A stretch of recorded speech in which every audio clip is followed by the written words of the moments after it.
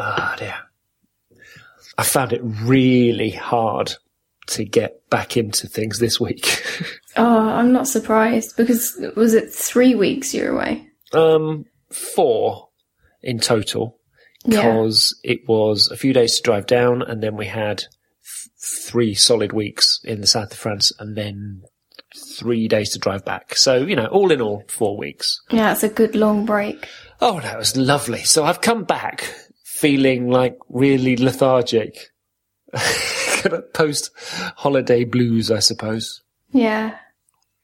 Oh, I can understand that. But then, did you not feel sort of renewed and refreshed and sort of excited to get going on work again? Nah. No, I have had something that I needed to start this week, because I'm not going to Iraq, which is where I should be tomorrow. Ah, okay. I was supposed to be flying off to Iraq for that charity project. Tomorrow. Oh, so that's a bit of a dampener. Yeah, well, I don't think we need to tell anybody how dangerous and genuinely horrible it is, apparently, out there. So, because I'm not going to that, I agreed to do a few days' work with another charity, and it's a guerrilla charity. So that's perfect for you then. Perfect for me. But to be honest, I have to be frank. I've just found it so hard to even kind of get my brain in gear. Yeah. And I went to the swimming pool a couple of days this week and came back, and I've just been really tired. I don't know whether it's just recovering from the drive home or something, but I've not exactly been Mr. Tip-Top this week. Well, it takes a while to get back it's getting back into routines. They're very hard to just switch on and off. Well, I've decided that I'm going to really put my effort behind the gorilla thing next week. Yeah, that's a good idea. Because I've got a couple of weeks of just kind of easing into things. So, yeah. Yeah, you're lucky to be in the position where you can do that as well. I wouldn't like it. And we're going to talk about holidays and coming back from holidays and what we do on holidays and all kinds of stuff, later on in the podcast. But I've completely lost my train of thought. You see, that's how stupid I am right now. So you're allowing yourself time to get back into it, but you wouldn't like it if you see, God, guys, see, I'm glad you're there. No, I wouldn't like to have to come back to a job where, you're back on Monday morning and then you're straight back into it. Imagine working for a company, doing whatever people do. Yeah, that aren't terribly forgiving of needing to ease yourself back in. No. So, we'll talk about holidays and some other kind of switching off topics a bit later on. Anyway, what I should say before we go too far, can I have my podcast back now, please? Yeah, go on then. Thanks so much. For taking care of everything the last few weeks. And Ashley too, cause she's a star as well. Yeah, she did she came up with a lot of the ideas. I was just the dumb one behind the technical stuff and the sort of, providing her someone to bounce off, I think.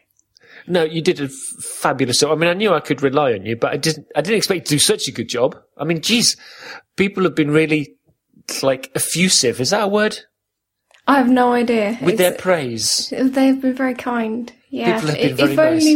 If only I had the time to do another podcast, but unfortunately I'm already trying to squeeze far too much into each day. Yeah, well, people suggested that you do your own, which you've got your own. It's this one. Yeah, that's what I said. That's what I consider this is just right for me. I like coming on and having our chats, and it's not every week, so I could store up the good stuff to say, because I'm far too boring to be on every week. Don't be quiet. I did read some really, really nice tweets, and I think that people, not all people, a small number of people, really small number of people, I think they really enjoyed the fact that you talked about more practical business issues. Yeah. Well, I think because we're not so familiar with doing it, we needed a bit of structure. And so we set ourselves these sort of more businessy related topics and thought, why not go for it?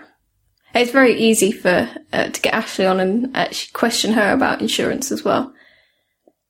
Well, I thought it was great. I really enjoyed tuning in, as they say, from my sunbed. It's quite scary every week thinking, okay, right, now Andy's going to listen to us from his sunbed. It's fascinating though, because, I would sort of have a rough idea when it was going to come out, and I'd get the email from Ophonic every time that you process the file, because the notification email comes to me. Yeah. So I thought, okay, now there's one coming, and I would have to resist downloading it from the Ophonic processor. Yeah. So you get the full version with the show notes and everything. Yeah, no, I want to have the full experience. No, because I think it's, I go up and down with podcast listening. And I was talking to Dan, my mate Dan Davis was around earlier on. He's, he goes up and down with podcasts. And, I don't listen to the same one, well, not all of the same ones that I used to listen to. I still listen to the talk show a lot, and I listen to Accidental Tech. And to be honest, I really don't listen to many webby podcasts anymore. No, I'm moving away from webby ones as well. So it was actually really nice just to tune in and not know what I was going to hear. And I quite like that. I quite like that kind of unexpectedness to things. Yeah, well, I think that's one of the things that actually works quite well about the unfinished business as it is now, being not always completely business focused, because you're tuning in, you're probably going to get a similar, someone you might have heard before, sometimes it's not, and a topic that you don't know what it is and where it's going to go, and that's quite nice. Well, I know I haven't done, a lot of practical business stuff for a while, and I think, I know, in fact, that we've lost some listeners, because, I changed the focus of the show a little bit, and I wrote about this a little bit last week, but I think the new kind of, I don't know whether I will explain things, is that, with the title anyway, I know that when we started off, it was very much about business, practical business. I mean, that was why Anna and I set it up in the first place. Yeah. Because at the time, there wasn't really anybody talking about that kind of stuff. Well, now, I saw even Joel Hughes, lovely Joel from Cardiff. No, he's not from Cardiff, he's from Newport. He did the Business of Web Design podcast. Yeah, and Business Web Design Conference, and I noticed this week, I'll put a link in the show notes, he's done a book of articles relating to business as well. So, there's lots more people talking about this kind of stuff, and I just thought, well, how many times can we sort of bang on about contracts? Yeah, well, I think as well, I think every week there is something that's about business, it's just not necessarily directly related. I think because we are self-employed and we do our own thing, so much of our lifestyle and everything like that is revolving around our business. So it's hard a topic to get away from, really. Yeah.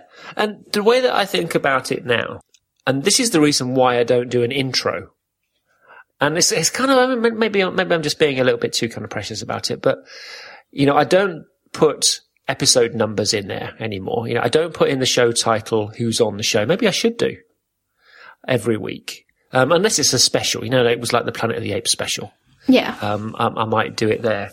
And I don't really do an introduction anymore. I don't do the whole kind of, this is episode 83 of Unfinished Business. Because the way that I kind of think about it is, if I'm on a train, sometimes, I might overhear a really interesting conversation.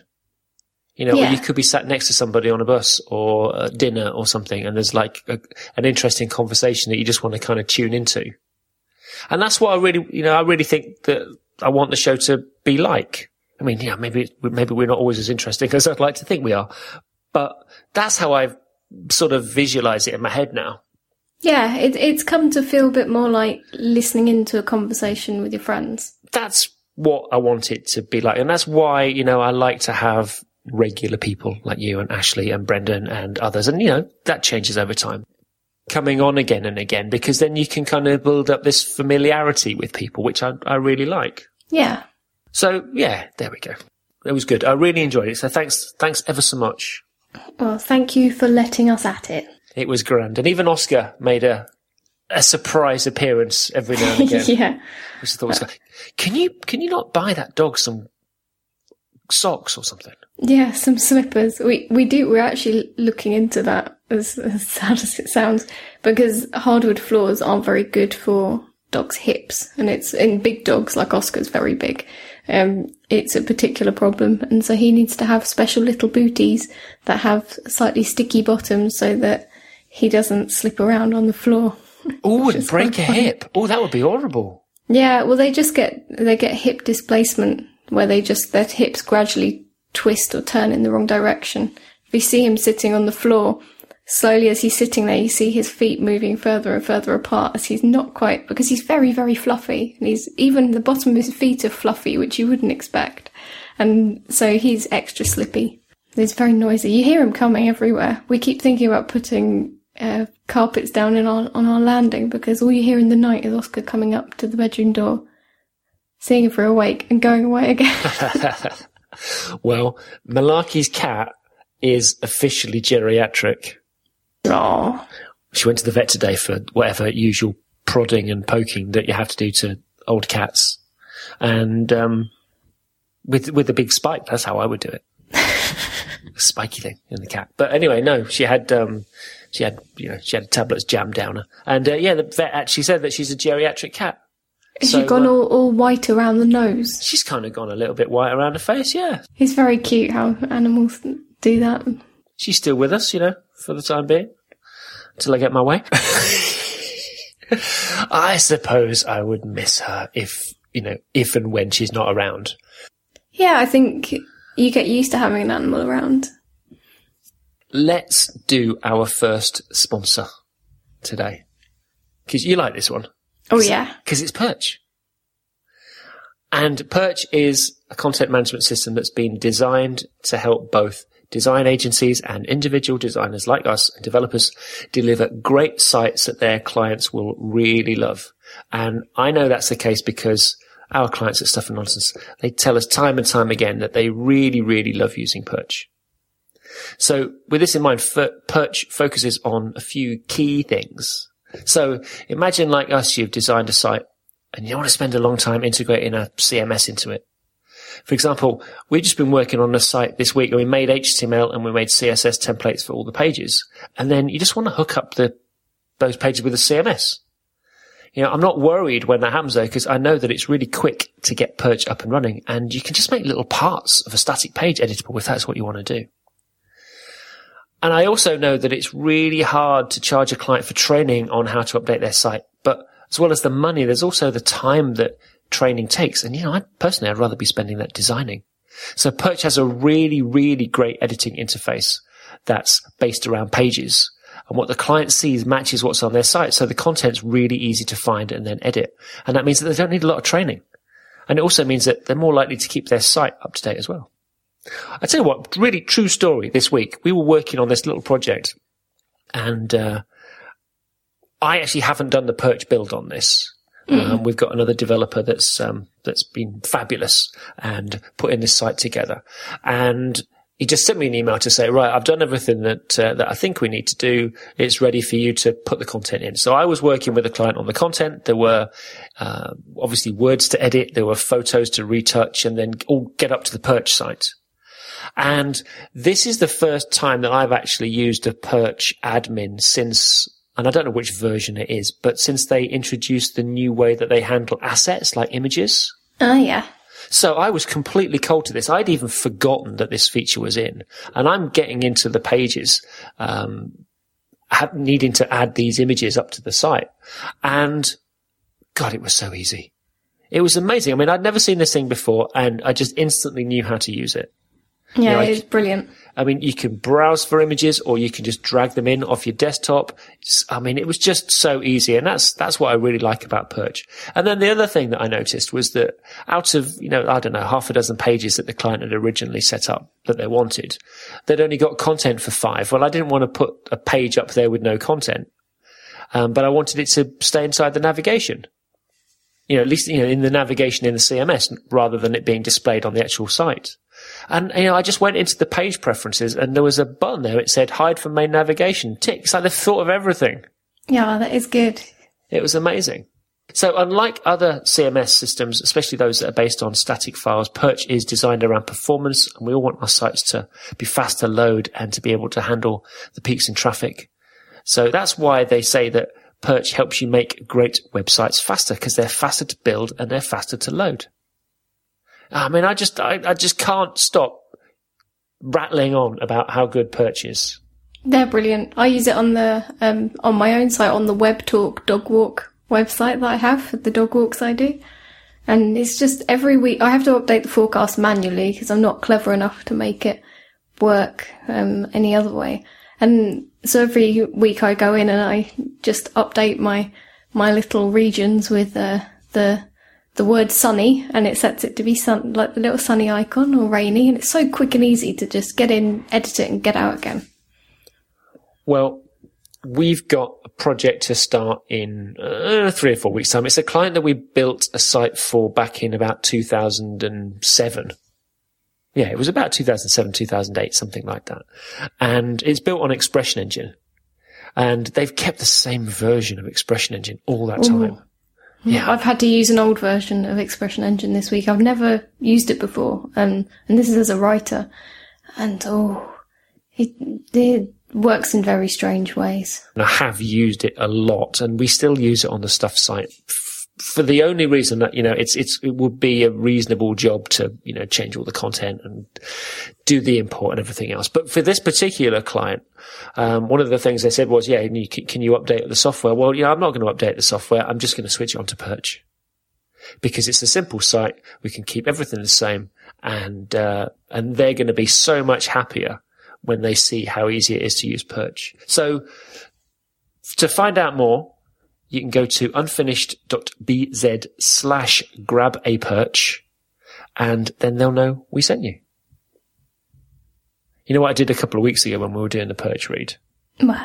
I said, and to find out more, go to unfinished.bz/perch, which of course is what the admin address is for the website, isn't it? Oh no.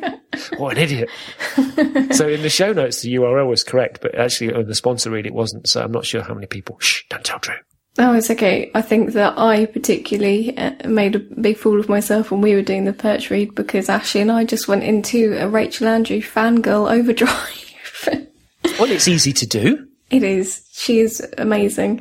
But yeah, I was kind of secretly hoping that she didn't hear the sponsor read because next time I see her, I'm going to be a bit embarrassed. So did she comment? No.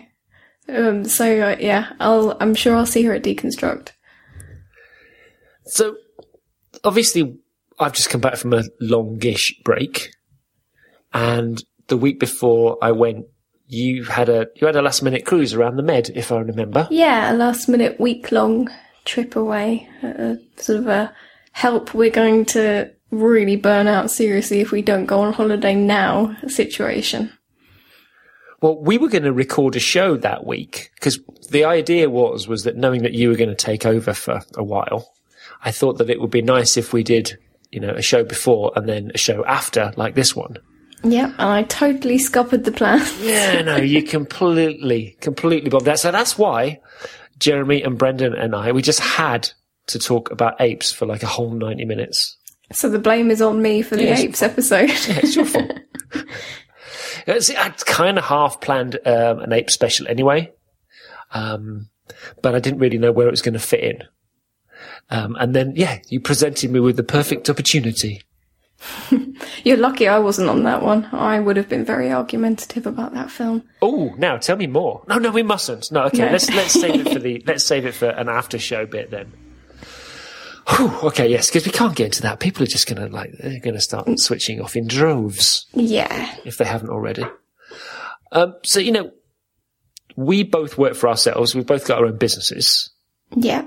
So for this week's topic, I thought that we could talk about how we handle keeping on top of business while we're supposed to be away from it. Yeah. So, what do we do about email and client inquiries and maybe even if there's work that's going on while we're away? So I thought we'd talk about that. Cool. And there was an article that I found on BBC, I think it was actually while I was away, called Smartphone Stress, Are You a Victim of Always On Culture? Which I think that's something that a lot of us suffer from. Oh, yes. I very much do. So it is business related, all you they never talk about business on Unfinished Business anymore. And when Andy's on the show, people. Well, yes, because it's kind of related. You know, it's about how we handle business. So it's absolutely related, yeah. There we go. So, I mean, you mentioned the break earlier on.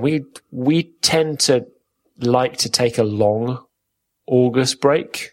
Yeah. It fits in quite nicely. I mean, we take usually 3 or 4 weeks. It depends on what we're doing.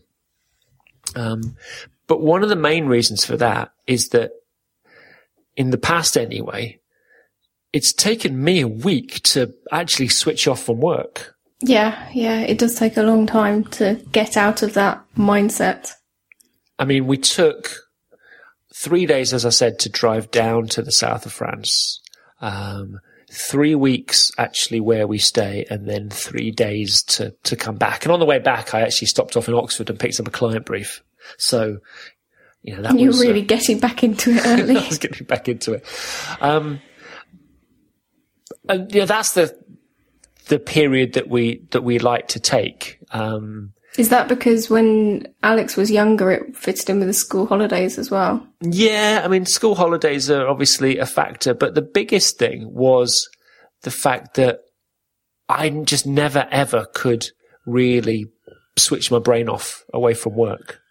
There was always something kind of bottled up in there that I was thinking about. And, you know, if you take a week-long or maybe even a 2-week holiday, I suppose most people go for 2 weeks, don't they? Yeah, I think so. You know, if you're spending a week winding down before you can actually start your holiday, half of it's gone. Yeah. Yeah, I had to wind down very quickly when we were away for a week. I think I did fairly well. I've been teaching myself to switch on and switch off because I found that I had bad insomnia and I felt stressed the whole time, even when I was trying to relax because I was constantly worrying about and thinking about work. I suppose one of the biggest things that we did, certainly over the last few years anyway, is, certainly since we've been taking these longer breaks as well, I think, is to try not to have any work pending when we go. Yeah.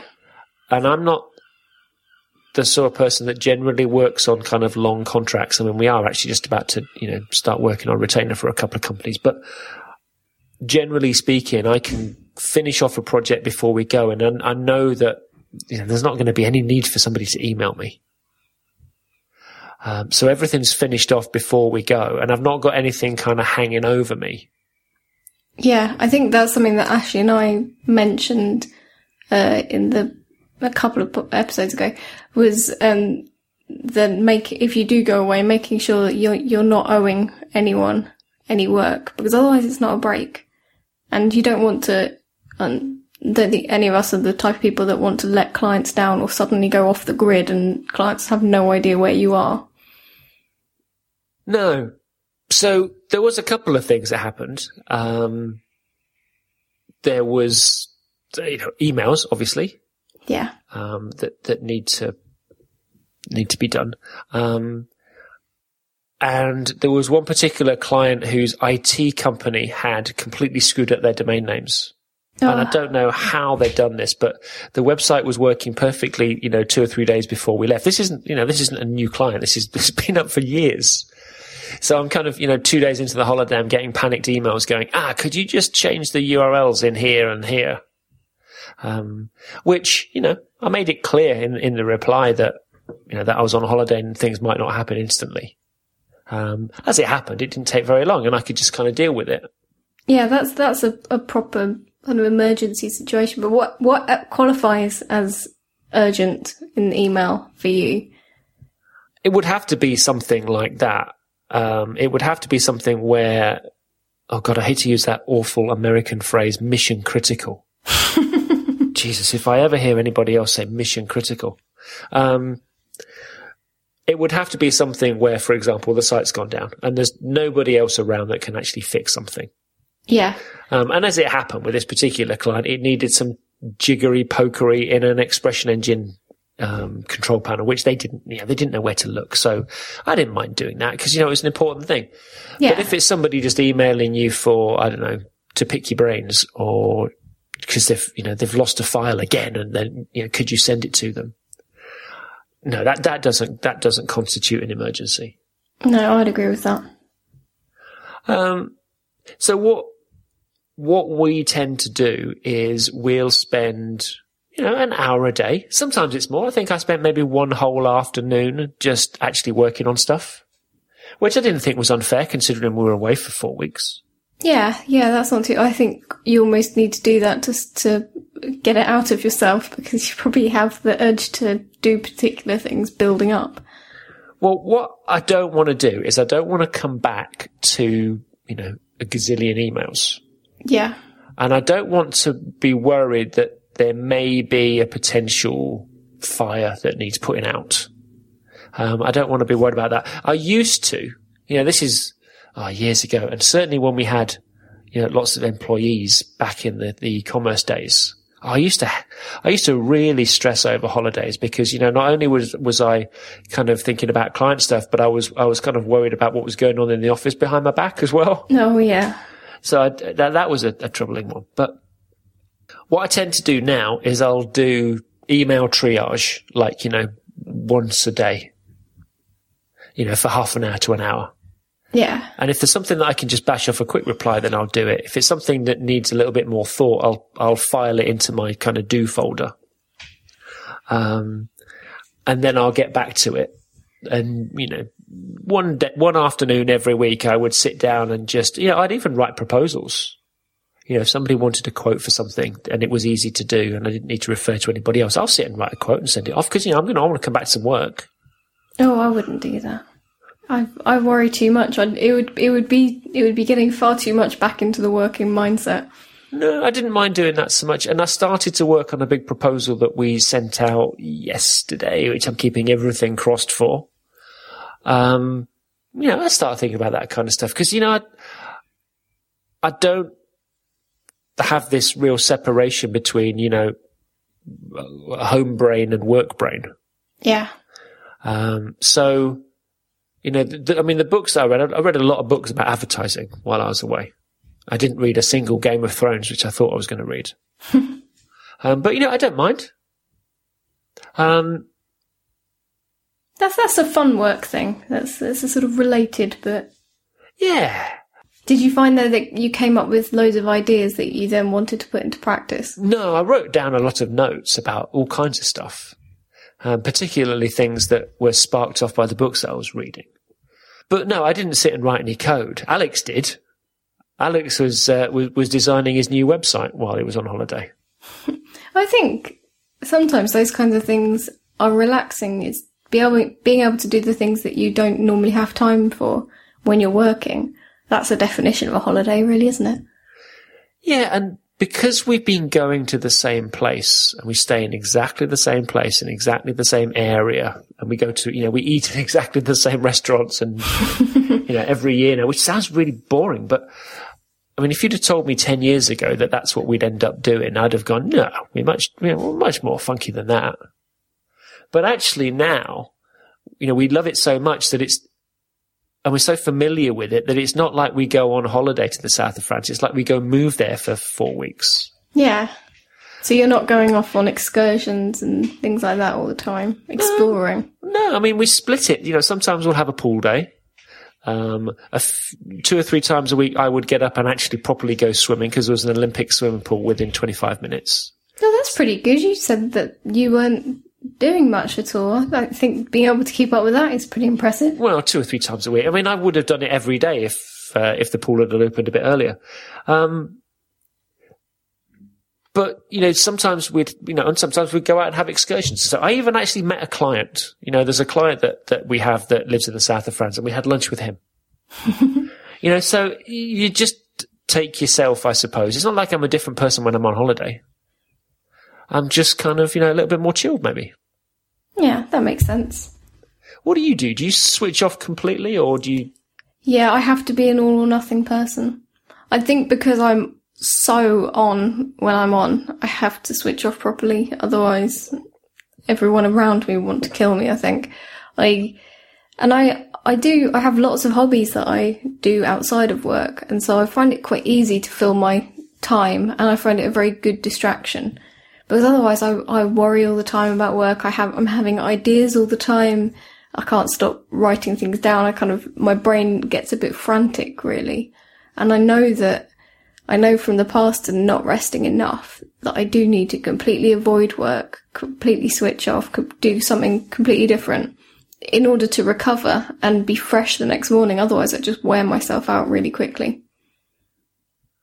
I'd like to be able to do that a little bit. I'd like to go and be able to do something which is completely different. You know, I don't know, even now, maybe a big kind of walking or hiking thing, you know, where there's no phone signal. Yeah. I'm sitting here looking at my Yosemite wallpaper on the Mac, thinking, you know, yeah, you could do that. You could go and spend a week just walking. You know, that would actually be quite nice. So it's weird. I think it was Rachel, actually. Did she write something this week or say something on Twitter this week about when she's running, she just switches off?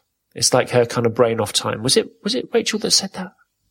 I've not been on Twitter very much this week, but it does sound like the kind of thing Rachel would say. Whereas I can't really do that. I mean, even when I'm swimming, you know, there's stuff going on in my head. It's not like it's a complete break from reality. Maybe I need drugs. Well, that's why I do classes, because I have someone shouting at me, constantly changing what I'm doing in the gym. And so I'm completely distracted from work. It's only if I'm doing something really boring that I start thinking about. So occasionally in the really long bits during Pilates, my mind starts wandering onto work things. Well, I've put on 3 pounds since I fell off the wagon, which I didn't think was too bad, actually, considering the amount of bread and cheese and beer and ice cream that I consumed on holiday. For that many weeks, that's really good. It's not bad. You're keeping your bit of swimming up probably really helped your metabolism. Possibly. But I am starting. By the time this goes out, I'm probably going to be dead. Oh, is your first personal training session? On Sunday at lunchtime. Oh, that's an odd time to start. Well, it's the time that Liam's got available. So we're also going to be planning my, you know, next sort of 8 to 12 weeks, which is the period that I want to do the training over, just to, you know, see how we go. Yeah, it's good to have that, because then you've got a goal for the end rather than sort of constantly working towards something. So I imagine that with him barking in my ear about doing more reps, that, you know, I might stop thinking about client work for, you know, an hour or two. But we'll see. Yeah. I think you may well be in so much pain that you'll be not thinking about anything else aside from I want to die in a good way. I love that.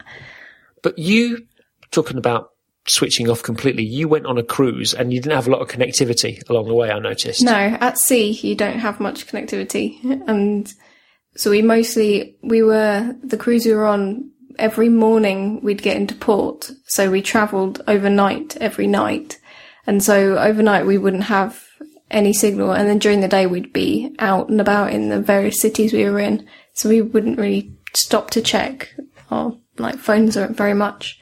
So I kind of would have a brief blip some mornings, depending on how close the port was to the city, where I'd be able to get a little bit of connectivity and have a quick check of emails and things like that, just to check that nothing's burning down. But otherwise I didn't check my phone at all. We made conscious effort not to. We did when we went out for meals, we put our phones face down on the table, so we weren't checking anything, because we had the most amount of signal in the cities. And Aral did a bit of work, because he's got so much to do, but we kind of did a good split. And when he was doing the worky side of things, I might play a computer game or something like that. Well, it's funny, when we first started going down to the south of France, the only way that we could get online then, I think this is before iPhone too. So we would go to Narbonne, which is the nearest kind of big city-ish, which is about kind of, I don't know, roughly half an hour away from where we stay. And there was an internet cafe. You could pay €2 for an hour. And I would go and do that, and I'd cram everything into that hour, and we'd go like once a week. And I'd get all my RSS feeds. I'd get all email. I'd deal with a load of stuff that I needed to do, I could do within a few minutes. And I'd process everything so that, maybe I would do stuff offline and then come back and post it, a week later, something like that. And that's what we had to do because there was no internet connection nearby. And then a year later, we discovered that they had free Wi-Fi at McDonald's, which was near the supermarket. And we go to the supermarket, a couple of times a week for, bits and pieces. So it made it quite easy to just nip in. Did it mean you have to eat McDonald's? No, you just buy Fanta. Oh, okay. That's okay then. You have to buy something, but But yeah, we might do that a couple of times a week. And then a few years ago, we discovered that the little Café de la Poste in the near town, which is only like 10 minutes away, they had free Wi-Fi, and that was right opposite the baker's. So Alex and I would, sometimes every morning, we'd get up and we'd go and get bread. And then, of course, even if you're not sitting there drinking a coffee, you might stand there and just check your email. But then it was last year. Yeah, last year we got to Les Alibert, and about a week into the holiday, Pascal, who runs it, said, "Oh, have you not realized that we have Wi-Fi in the main building?" Oh. I'm like, okay. So it had arrived. It had been getting closer and closer and closer.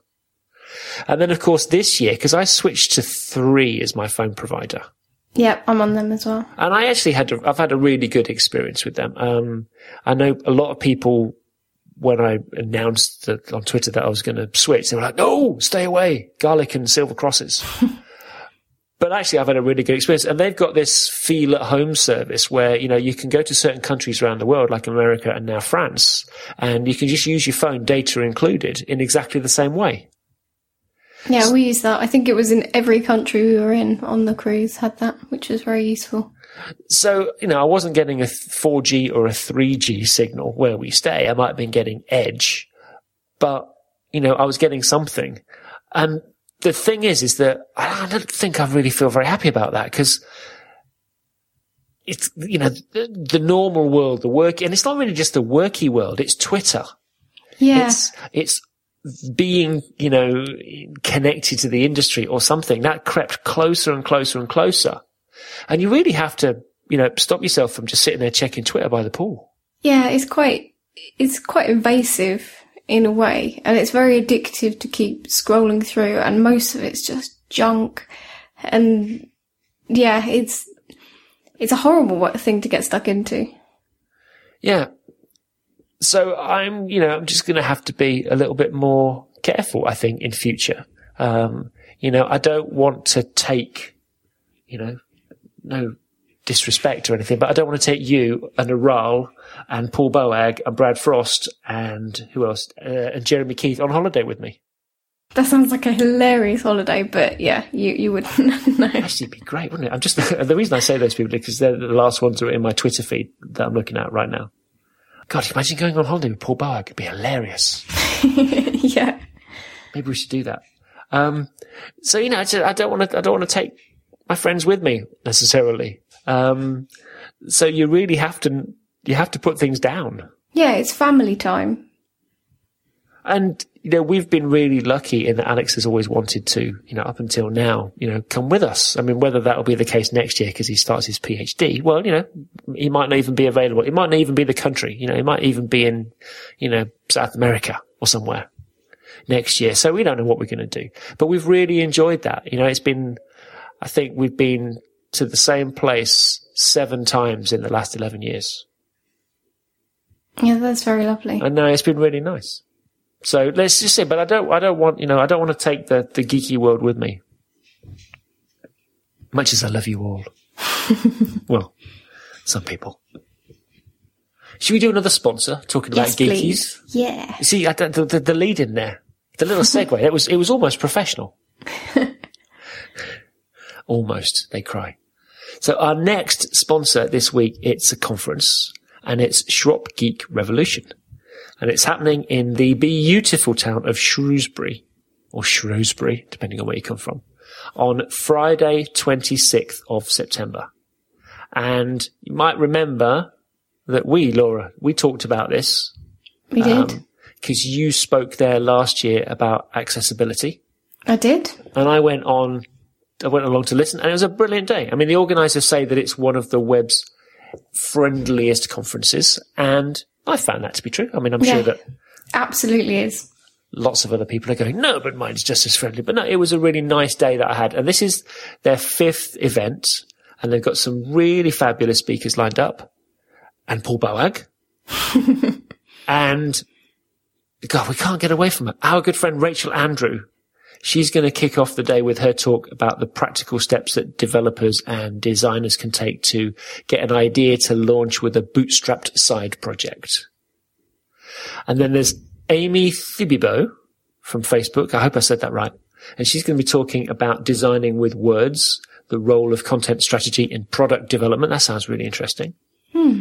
Then there's Dan Goodwin from Function and Fabio Basili from fabs.com. What is it with all these stuttering company names all of a sudden? No domain names left. And Andy Davis, Andy Yates, Sebastian Sevi from The Guardian, who's talking about building content management tools for the modern web. And finally, by no means least, my friend and my previous partner in slimming, because I think he's fallen off the wagon too, Paul Boag, with a new talk, Digital Adaption, Time to Untie Your Hands. So that's a really strong lineup.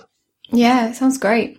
I'd be going there myself, except that I'm actually speaking in a conference in Norway the same day. But you should go. I think I'm speaking at something on that same day as well. Because I do remember Kirsty asking me if I could go, and I did look, because I'd love to have gone again. It's a really lovely place. We had a fantastic curry that evening as well, didn't we? I know, it was a brilliant curry. Oh, yes. And if anyone wants to know where the good curry is, let me know on Twitter and I'll look up where we went.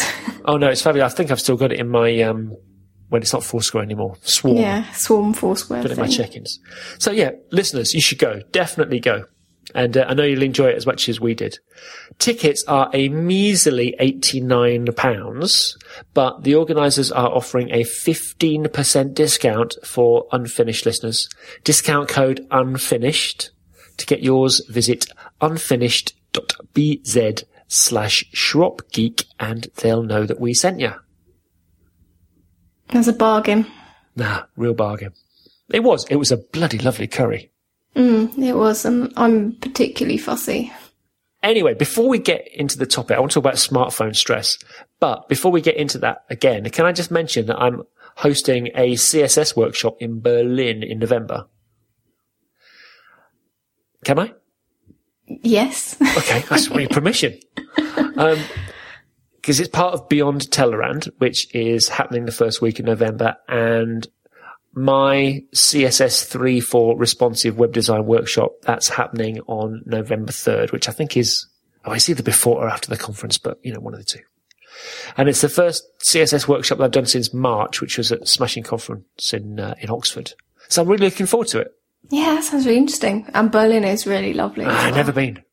So we're actually talk about holidays, we're actually taking about another 4 days after Beyond Tellerrand, and we're just going to hang around in Berlin.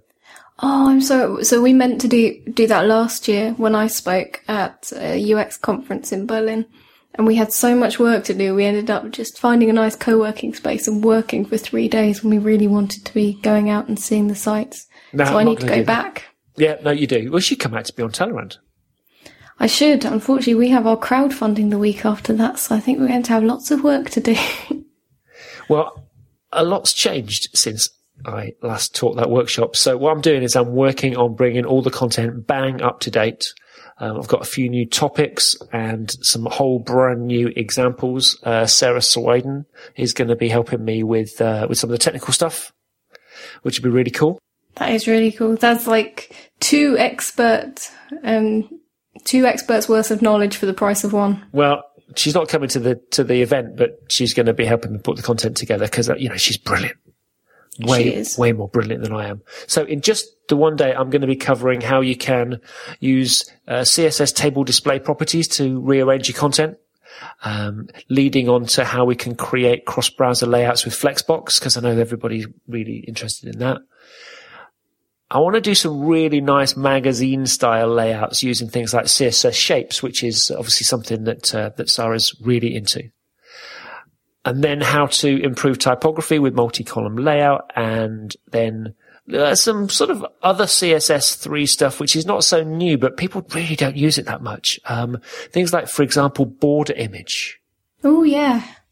It's been available for such a long time, and you never see people use it. I think I remember reading about that in one of your books. Yeah, that was probably it might have even been in Transcending. I think it was. Which is, no, actually, I think CSS columns are in Transcending. Border image is definitely in Hardboiled. And every time I do this workshop, I say, right, who's used border image? And there might be 30 people in the room, and 2 people put their hands up. I'd be very interested to see how you use that with responsive stuff as well. Well, it's perfect for that. It's absolutely perfect for that. So I'm going to talk about that. And then I'm going to talk about some new stuff. I'm going to talk about things like CSS filters and blending modes, and basically how we can use CSS to reduce the number of assets and dependencies and just make things faster. But, not just from a performance point of view. I want to talk about the creative possibilities as well, because that's what, there's a gazillion people that can talk about performance. But, I like to talk about the creative application as well. Yeah, that sounds very interesting. So I'm looking forward to that, and to be on Tellerand, and to speaking again, and to this workshop. So I hope I'll see a few people there. Tickets are 279 of those finest euros. I think I've got a few in my pocket still from last week. And they're available now. The URL is unfinished.bz/workshop, and then that'll redirect you to the Beyond Tellerand site. There you go. Thanks for that. Sounds great. If I can't plug my own workshop on my own podcast, what can I do with it? Exactly. Anything you want to plug while we're here? Oh, well, we're doing a crowdfunding campaign soon, and we're going to have a thunderclap. And yeah, if you want to know anything about that and our indie phone and other indie plans, our website is that's ind.ie. Did you say clap? Yes, a thunderclap. Oh, right, okay. It's not a thundercat. No, it's something I'd never actually heard of before. But it's where you sign up and you sign up with Twitter and Facebook and things like that. And on this one day, at this one time, you allow whoever you're signing up with to tweet or post on your behalf a message about their campaign. So we're going to do that with the crowdfunding. People can sign up to tweet or post about the Indie Phone crowdfunding on a particular day, which I don't know the date off the top of my head. I've never heard of anything like that. No, neither had I. It sounds very clever, though. So, getting back to business. Yeah. This article that I found on the BBC about smartphone stress. Yeah. It starts off, I've got a little quote from it here. It says, you're on holiday, but you surreptitiously check your work emails the moment that you wake up, and you get anxious because there's no Wi-Fi in the hotel, or the mobile phone signal is up the mountain, or you fret if your phone's getting low on power, and you secretly worry things will be wrong at work if you're not there. I used to feel that, when we had the other business and the employees. I used to be worried about what was going on all the time. It says here, these are typical signs of always-on stress induced by smartphone addiction. And I don't think, I used to feel that way before I had a smartphone. I didn't have a smartphone when we had the other business. But, I used to still feel, worried about what was going on when, behind my back. I don't think I even need to be on holiday to feel that way. I look at my phone, I check my email before I even lift my head off the pillow in the morning. Well, no, I was going to ask you about that. Let's come on to that bit in a minute, okay? Because actually, I do want to talk about this kind of addiction thing, as it's put here. But it says smartphones have become tyrants in our pocket, never allowing us to switch off, relax, and recharge our batteries, which is, of course, exactly what we were talking about earlier. Yeah, completely. And, I don't know about you, but the way that I've got my email set up, I have one email address. that everything redirects to. I mean, I've got several email addresses, but I don't filter everything. It all comes through to my iPhone or my Mac or whatever. It all bounces to my iCloud account. That's where it ends up. It doesn't matter whether it's, the unfinished email address or, even legacy Gmail stuff. It all comes through to my iCloud account. So I don't have separation. I don't have like a work email and then a personal email. No. So, like this time, if I was, out and about and we were, walking through a town or something and somebody sent me an email, it would buzz in my pocket. And I wouldn't know whether it was a friend, somebody that I did want to hear from, or a client. So, I mean, what do you do about that? I have a few things. I have email on my phone, but I don't allow it to send me notifications.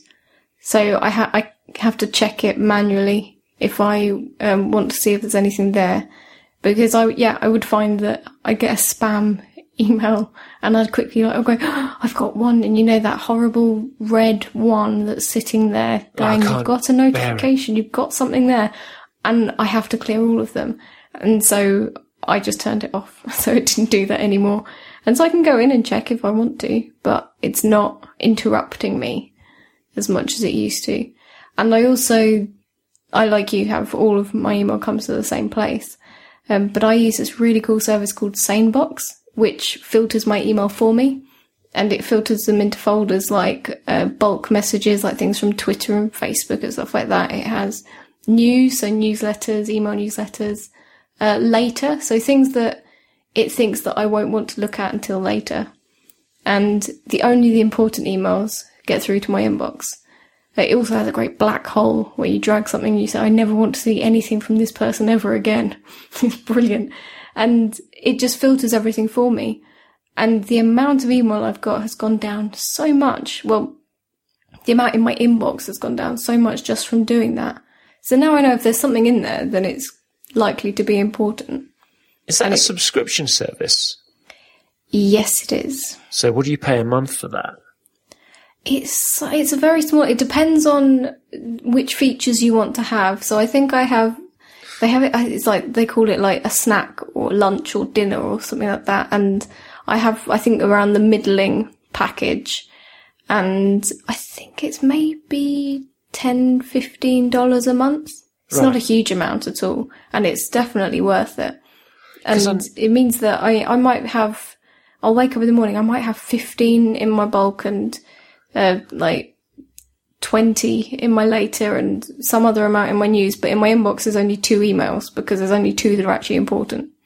Because I know that, I think it's on Accidental Tech, maybe even on the talk show, there's an email cleaning sponsor. I forget the name of the company now, somebody's going to remind me, which is another one of these services where you can basically just send all your email to it and then it will take care of a lot of stuff for you.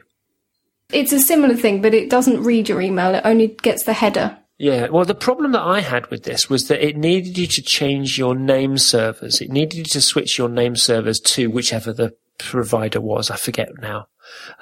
Which, of course, is, a really scary thing. It's like, which records are you going to change and you're going to break something? And I couldn't actually figure out how it worked. And the documentation was shocking. Yeah, I think this is in the way it works, you must have to change it. I can't remember, but I remember the setup was incredibly easy. So I think they either do a lot of it themselves or they walk you through it in a way that's, because I hate that kind of thing as well. And I was very thorough about checking their privacy policy and things like that, particularly like part of the indie stuff is we're very conscious about these services that we use and who we're sharing our data with.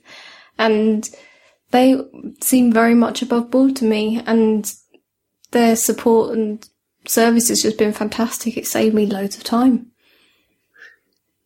Send me a link, I'll put that in the show notes. There's an app that it mentions in this article on the BBC. It's called Moment. This guy called Kevin Holesh built this app. And what this does, it monitors how long you've been using your phone for. And it's available for iOS and for Android. It's $4.99 in the App Store. And I looked at it earlier on, but I haven't actually bought it yet. And you can set limits and things like that. Is this for the people that don't have family members to tell them off? Well, I think it might be exactly that. But, there's a photo in this article on the BBC. There's a guy in bed at night with his phone. I tell you what, it looks exactly like Owen Gregory. It's amazing. Except I know that it's not him because he doesn't have a smartphone. Owen, correct me if I'm wrong, but he still has a phone, a Nokia phone that has a torch in it, like a real torch. That's brilliant. Like not even an LED like flashlight torch, like a camera phone. I'd be interested to know how much more he gets done. A proper because bulb. Of that. And it actually has a bulb in it. So like a steampunk phone. I don't know what it is anyway. He's had it for years. Maybe he's still got it, I don't know. But, do you do that? You mentioned earlier on about checking your phone, first thing in the morning. Yeah, I'm really bad. I'm quite good at switching off at night, but because I'm an early bird, it almost helps me wake up, which is really depressing. So I'll get up and I'll check that. I'll check I have 2 lists in Twitter because I can't read all the tweets, but the 2 lists of the things I most want to keep up with, things like news and stuff like that. Have a quick scroll through that, see what's going on, and then I'll get up and go walk the dog. But it is every morning I look at my phone, check the weather, check my email, check Twitter, then get up. I've been a bit worse on it recently. I suppose maybe for the last year or so. What I have started to do is I've started taking the phone to bed, which I never used to do. Yeah. And what I try not to, but sometimes actually listening to podcasts helps me go to sleep. That makes sense. I'm not going to tell you which podcasts I listen to go to sleep because, but, I'd like to, I put one earphone in and I just go to, and I just listen and I go to sleep. And that's why with Overcast, the new podcast player that Marco Arment released, it has like a sleep timer on there. So, you can just set it to play a podcast for 15 minutes. Yeah, I think a lot of them do that now. Which is brilliant because, I used to just set it to fall asleep in 10 minutes. And then of course, if you listen to something all the way through, some podcast clients delete the file. So I'd be downloading the file every day. Oh. So I do that, and there have been occasions when I've woken up in the middle of the night and I can't sleep, and I'll pick up the phone and I'm just checking things. I'm checking RSS, or I'm reading the BBC News, or I'm watching iPlayer in bed under the covers. They say that it's very bad for you to interact with bright screens before you're trying to sleep because it has the opposite effect, because it's got that sort of bright white light that convinces your body that it's actually daytime. Yeah, no, I'm sure that's it. And, it does affect my sleep a lot. So I try not to do it. But it has been a bad habit that I've got into. And that means that first thing in the morning, I did it this morning. I woke up the alarm went off at 6 because I was going to go to the pool. And I sort of, rolled over, heard the alarm, rolled over, picked up the phone to check the time. And, there's notifications on the home screen. So before I was out of bed, I'd already checked email and Twitter, which is stupid. What am I doing that for? I'm really terrible. One thing I have found is that socially having a Pebble watch has helped, because I don't use my phone to check the time anymore. So I don't end up getting distracted because I've looked at the time and then ended up, loads of notifications, and started reading things. And I also know that if I'm getting a text message or a phone call, or various other notifications that I've turned on, it will come to my watch and I'll know about it. I don't have to be getting my phone out all the time. I haven't worn a wristwatch for years, 20 years. But I have been wearing I've got a Garmin swim watch, which is basically, it's a swim computer. So it does lap times and, all kinds of other stuff. And I've got it on now. And I've actually quite enjoyed sort of, just glancing down at the time. Because you're right, you take your phone out of your pocket and there's something on there from, either it's a red dot or there's something on the home screen. And it's much more noticeably antisocial as well when you do it in company. Looking at your watch is quite different from getting your phone out. Getting your phone out is like saying, I'm bored of everyone here. But there's an interesting thing on here. It says here, German car maker Daimler recently introduced an email auto-delete option for its holiday employees in recognition that they may not have the willpower to switch off from work. That's actually very generous of them. It's surprising. But then maybe they're thinking in the long term. They're thinking, well, unless our workers have a proper holiday, they're not going to be very productive when they get back. Yeah. I mean, I don't know whether or not forwarding it onto somebody else is going to be even better. But I thought that was really interesting, actually. I've never done this. I mean, the article ends up, this BBC article ends up by saying, so if you're ready to hit the beach, set up those out-of-office email alerts. That's the first piece of advice. Now, you see, I never do that. No, neither do I, because I think it gives people the impression that they are more important than they actually are. Which sounds horrible, but I don't think it doesn't matter if I don't respond to my email. I don't want to give people the impression that when I'm back from holiday, I will respond to their email within 5 minutes, because I'm not going to. I always think that aren't those things like spam magnets as well? Oh yeah, I've been spammed repeatedly. You're having a conversation with a couple of people over email, and one of them's CC'd in, and they're on holiday for that week. But you want them to know what the conversation is when they get back. And every time you send an email, you get their out of office reply back. No, I don't just mean that, because that is really, really annoying. But if a spammer sends you a Nigerian message. Oh, and if you reply to it. And if they get an out of office reply to that, then they know that it's a legitimate address. Oh, that's a very good point. So I've never set up those things. I think you can, on a lot of more sophisticated emails, you can set it up that it only sends them to your contacts and things like that, which is a bit smarter. But still, potential new clients and things like that, they wouldn't get it. No, I mean, I'm usually replying to an email. Well, when we're on holiday, it's the same day, and I might not have like a great big reply. I might not be solving somebody's, problem or sending them a quote, but at least I'll be saying, okay, here's the start of a conversation. And actually there was one particular email that I got while we were on holiday, and it did actually pique my interest. And I did actually phone the guy back from the pool, and we had a 10-minute conversation, and I'm going to go and see him next week. So, you're always hustling. See, always closing. What else does it say here? Switch off your phone and put it out of reach when you go to bed. I think I need to start doing that. I think some people set their alarms by their phones, and I think that's the dangerous thing, is that you almost need a separate alarm clock to stop yourself from requiring the phone by your bed. My jawbone wristband wakes me up, but I do have a backup alarm on my phone in case I sleep through it. And that's it. I suppose that's the advice that it has. And a lot of that stuff, I suppose, the auto deleted of emails or the out of office replies or something like that. It's going to be different if you're working for a company than if you work for yourself. Yeah, I think almost an out of office email does make sense if it's redirecting the person who's emailing you to someone that can help them in a shorter period of time.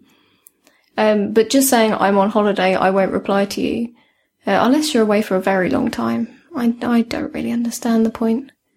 Well, there's two things as far as I'm concerned now going forward. I mean, both in terms of holidays, I think, and in terms of just day-to-day stuff.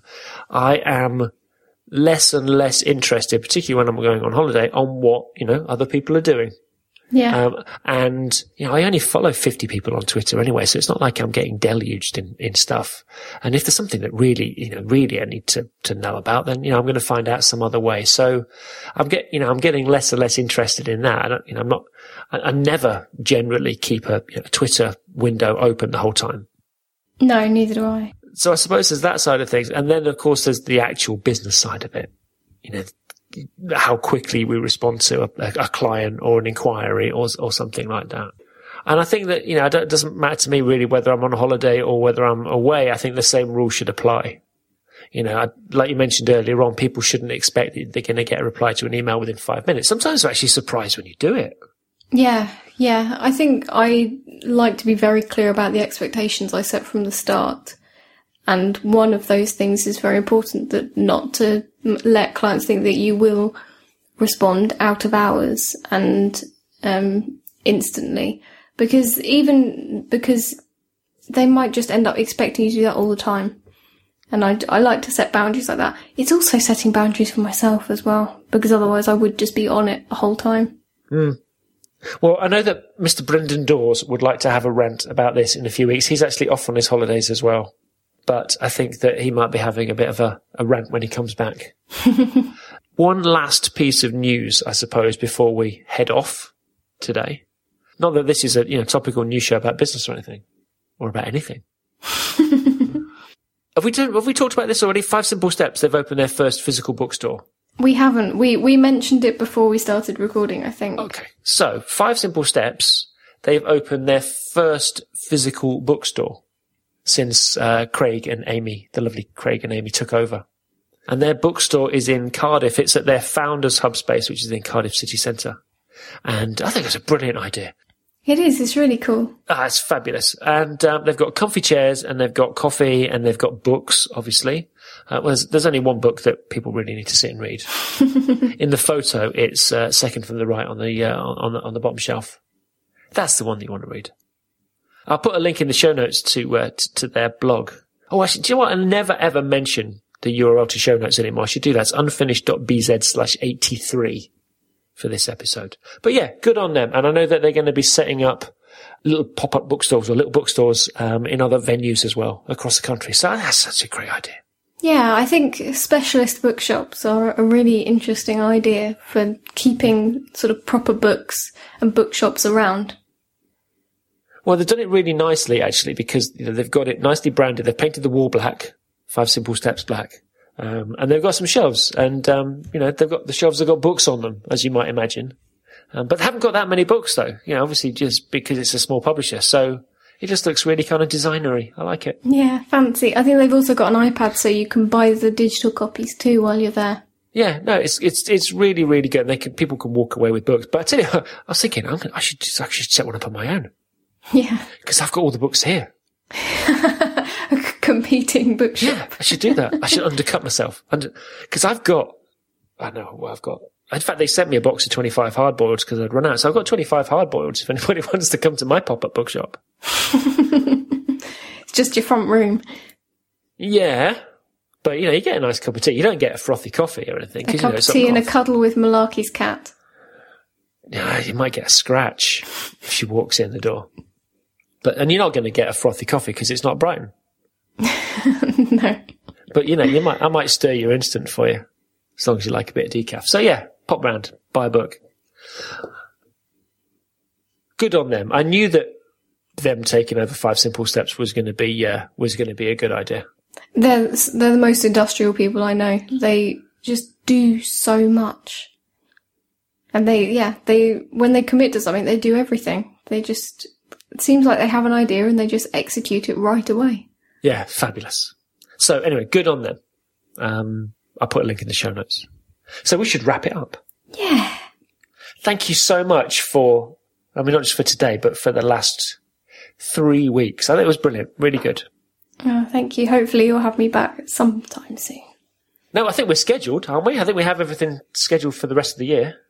I'm sure we do. My calendar is very full, but those are booked out. So yeah, they're priority. You're in a spreadsheet somewhere. People can follow you, Laura, on Twitter. You are?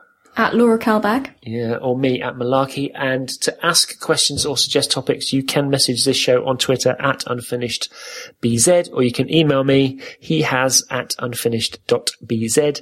Thanks to our sponsors this week. They were Perch and Shropgeek. As always, you can support our show by supporting them.